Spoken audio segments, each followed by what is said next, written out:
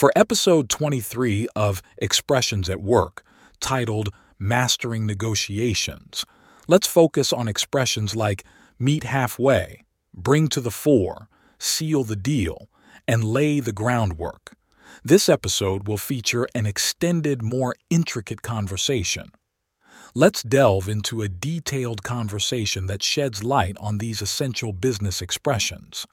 Negotiation meeting at Tech Innovations.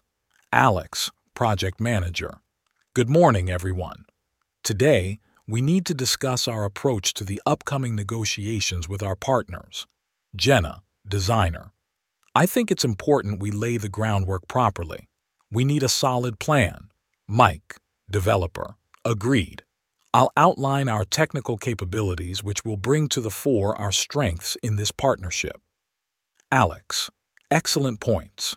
Remember, we might need to meet halfway on some aspects to reach an agreement.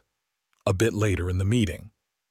Alex, once we've negotiated the main points, we need to seal the deal effectively.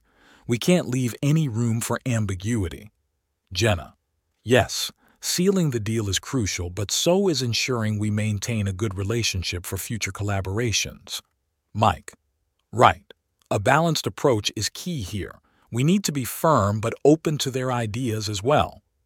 Now let's explore these expressions. Meet halfway, to compromise or find a middle ground in negotiations. Example, in the meeting we agreed to meet halfway on the budget. Bring to the fore, to highlight or emphasize something important, like Mike's presentation brought to the fore our team's technical expertise. Seal the deal, to finalize or conclude an agreement successfully. For instance, after intense discussions, we managed to seal the deal with our new clients. Lay the groundwork, to prepare the basics or foundations for something. Example, Jenna's initial research helped to lay the groundwork for our negotiation strategy. See you next time.